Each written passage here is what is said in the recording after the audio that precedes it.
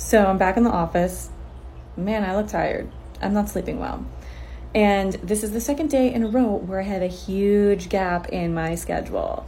4 hours today, to be exact. My plan is to finish my notes, film some stuff, get lunch, and I don't know, maybe take a nap or read. Let's see how much of that stuff I actually get done. Shortcast Club.